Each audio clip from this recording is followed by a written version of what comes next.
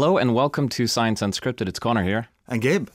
Gabe, you've got kids, I've got kids. We all got kids. Are they good eaters? Do they eat healthily? One of them. One of three. 33% good eaters. Yeah. What does that mean? Ava's a good eater. She eats her vegetables, not with zest, but she eats them. Mm-hmm. Lynn just avoids them, and Heidi, I don't even ask. So, this is almost a cliche. It's the most, I mean, not you, not what you've said, but the cliche being that it's difficult to get children to eat their vegetables. I think this has been said for 15,000 generations. So long as we've known that vegetables, and I'm reading some text put out by Harvard University, that vegetables or a diet rich in them can lower blood pressure, reduce the risk of heart disease and stroke, prevent some types of cancer, lower risk of eye and digestive problems, and have a positive effect upon blood sugar. It can also help keep your appetite in check. It's kind of one of the odd things. Recall reading about apples, that eating an apple on an empty stomach can actually make you consume fewer calories down the line. Well, then why don't we eat more vegetables for breakfast? Oh, that's a good question. You know, all we eat is sugar. No, remember you and I had that interview a while back on how we eat the same thing for breakfast because we don't want too many new stimuli when we've first woken up. So yeah, what we're talking about today is how to get, in this case specifically children, to eat more vegetables. But I do think it also applies to adults, to everyone in general. Well, I'm all ears. Let's get into this. For more on that research, we're going to go to a woman named Jutta and ask how they did it. Science Unscripted. Okay, my name is Jutta Marta. I'm a professor of health psychology at the University of Mannheim in Germany, and I'm also a researcher at the Max Planck Institute for Human Development in Berlin. And I did a study on family meals and eating vegetables during family meals. So Jutta, what was the primary conclusion of your research in a sentence? If you do what, then kids will eat more vegetables. If the family sits together at the meal table about 50% longer, which is 10 minutes in our study on average, then the child eats more than a portion fruits and vegetables more during this time, but it does not eat more bread or cheese or other things to put on. So the average family meal in your experiment, and we'll get to the experiment in just a second, was something like 20 minutes. 20 minutes. And then if you add, if you add another 10 minutes on top of that? So we add, because, I'll make this quick, but basically families are so different from each other that we even changed our design. So instead of comparing families in a longer and a shorter condition, we invited every family twice because we realized we couldn't compare families with each other. So we compared families with themselves because they came twice, and then tested them once during their normal duration, which on average for most family was 20 minutes, but of course there's a range.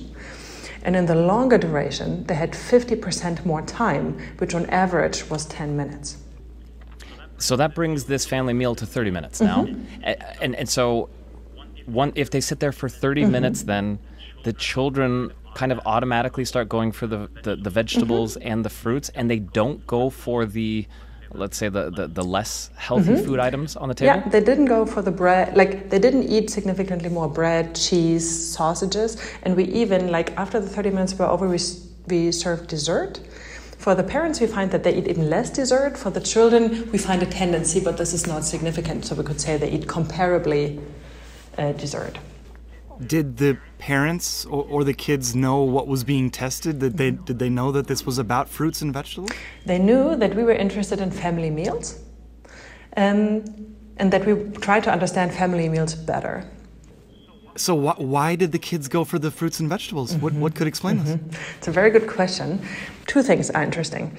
One is, you can think about that the behavior is the result of an opportunity.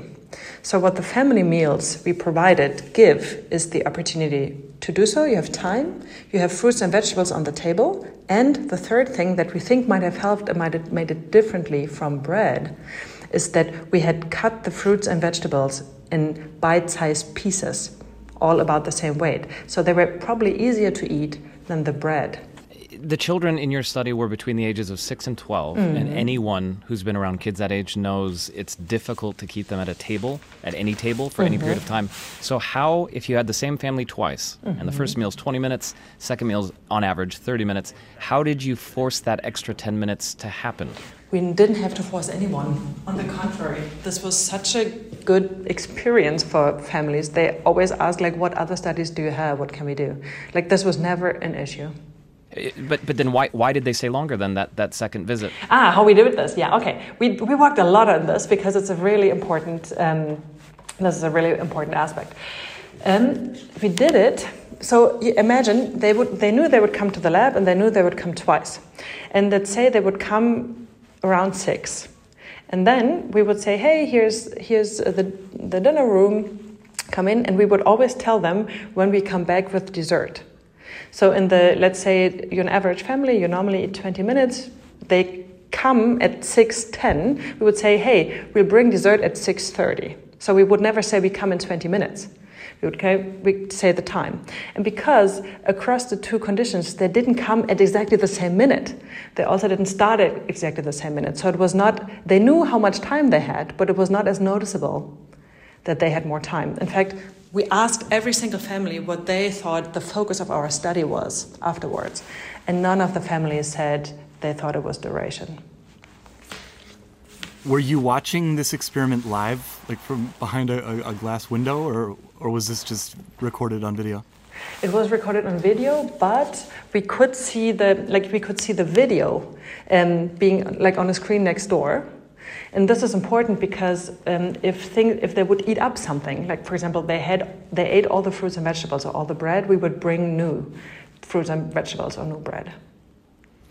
So the conclusion here seems pretty clear. That's what I like about your study. If you want children between the ages of 6 and 12 to eat more vegetables and fruit, sit at the table longer with them. And that gets back to the stickier question. How do parents out there, how do our listeners out there make that happen? We know from other studies that a positive mealtime atmosphere, for example, is helpful for more fruits and vegetable intake. So one idea could be to have a positive mealtime atmosphere. Another thing that we find is that if parents are role models, so that means they eat their fruits and veggies as well. This is also helpful for children. So you could think about not like making a nice atmosphere, which could be like asking your children, hey, what would you need to enjoy sitting with us longer? And then make this happen. And this could be toys, music. This could be, you could also agree on a rule or something that you all negotiate about. And the other point that I find is really important is to think it's very unlikely that you say, hey, now we have like longer family meals and you will have it every single time all the time. This hardly ever happens for any behavior change, right? So it's really it's a marathon. Try different things and see what works. And if it doesn't work one day, that's not the end of this experiment. Just go on, like you would with everything else that you try to change. What did it feel like when you were watching the footage of these families eat and then the kids went for the vegetables or the fruit? Was it like, yeah! Were you really excited, or were you surprised by the results? I was really excited by the results because it's a really strict test. And we've only seen this in observational data. And I was like, I want to know whether this is real. And for me, I was really, of course, I'm a scientist. I was like, I really was open to the answer because it's like, I want to find out. And to me, it was just as likely that this wasn't real if we do it experimentally, that it might have been explained by something else. So when we could really see that the experiment showed this, and this is a real effect, that I found was really exciting. We have had a couple of board game nights with friends recently, and the amount of chips and pretzels and salty things that get devoured over the course of the hours of board game, it's incredible. Calorically, it's outrageous. They just vanish somehow by the end of the night. And I guess my question is it possible, based on what you've seen, that if you have bite-sized anything on the table in front of you for a period of time, a long period of time, it's going down the hatch. It's going to get eaten. Yeah. So actually, I have 2 daughters as well. what I've always done, and sometimes they say they hate that I'm a health psychologist, but sometimes I love it. So in the times when they love it, they ask me to cut them fruits and vegetables. And for example, whenever, like when they read or when they play, or like they ask me to have like a plate like this, and this is so common to them, it's like really a treat. So sometimes after dinner, they're like, would you cut up such a plate? And I have a good friend who's a professor in the US, and he gives this as an example of children in Europe, how they eat. And he says that in his students, this is really fascinating because apparently it's very different culturally. But I know a lot of parents who feel like their second job is cutting up vegetables and fruit. From first-hand experience, Jutta, what kind of vegetables work best? Ha! What kind of bite-size, perfectly cut up vegetables and fruits should I cut up for my kids next time? This is a great question. So what we did, like this is a super cumbersome experiment. So before we got the people in the lab, we sent them like a many-page-long interview, and we asked, for example, of like, I can't remember, but like somewhere between 20 and 40 different vegetables and fruits, how much the child liked each one of them. Because we did not serve every child cucumber, because you don't know if they eat it because it's longer or because they like it, and other children don't like it, right? So what we did, we served every child 3 different vegetables, and they had to like them at least moderately. But we would always try to get the 3 top vegetables and the 3 top fruits and their preferred cheese and sausages, so that we know they eat it because of the duration and not because some kids like this and some don't. So there are no general tips here? It has to be specific to the tastes of the subject? Yeah, I think so. 2 things. So 1, if you really want your child to eat it, well, serve the child something that he or she likes. But then you would say, but she doesn't like as much as she could, and it's very monotonous, right? People always say no pressure, which I find is a bit unrealistic because sometimes it doesn't work without pressure, but this is the official recommendation. And to really learn tastes. Some people do flavored paired tasting, so you do like some applesauce next to it, so you can learn a new flavor with a flavor that you like. But it's really like learning how to write. It's also learning how to eat, actually. What would you like to test next if you can bring more families in or groups of people in or individuals in to figure out something new about human beings and their interactions with food? Well, we could talk about this for hours. But restrict yourself, Jutta. Yes. No, but so in this specific regard, one thing we've been thinking about is to actually really explicitly test the bite-sized pieces, because we really think this could make a very easy, this could been one of the major reasons, or a really important reason, and this would have very easy implications, for example, how you serve not only children and families, but also in schools and other occasions. And that was Professor Jutta Matte, a health psychologist, talking to us from the University of Mannheim there. And if you're interested in reading this study, it's very rare that after pouring through pages of a PDF that I would recommend to anyone out there to do the same thing. That's my job, not yours. This one's a short, fun read. It's called Effect of Longer Family Meals on Children's Fruit and Vegetable Intake. One of the lines that stuck with me in there was, it was supposed to be kids age 6 to 10, and then for some reason, somehow, accidentally, an 11-year-old got in there. So then they had to change it. And they're like, this in no way should affect the study in any way, but an 11-year-old did get in there. So now it's 6 to 11-year-olds. Fun read, interesting topic. I have way too much to say on it. I'll stick with 2 things. 1, if you are ever in German households with children, I completely agree with what Jutta said at one point. Like a standard thing that happens if a bunch of kids are playing is one of the parents, and I've done this plenty of times, cuts up an enormous quantity of vegetables. Green bell peppers, red bell peppers, carrots, those little Roma tomatoes that you slice into pieces so no kid's going to choke on them. And you end up with this gigantic plate full of veggies, and you're thinking to yourself, I've cut way too much, and we're going to have extra for tomorrow. And they finish it off. They devour it. And you mentioned game night in there at one point. Whenever we play a game, a board game or whatever, Adrienne, my wife, cuts up this glass plate of fruit, and they finish it. It's like as big as the sun. and we finish it off, and I always want more.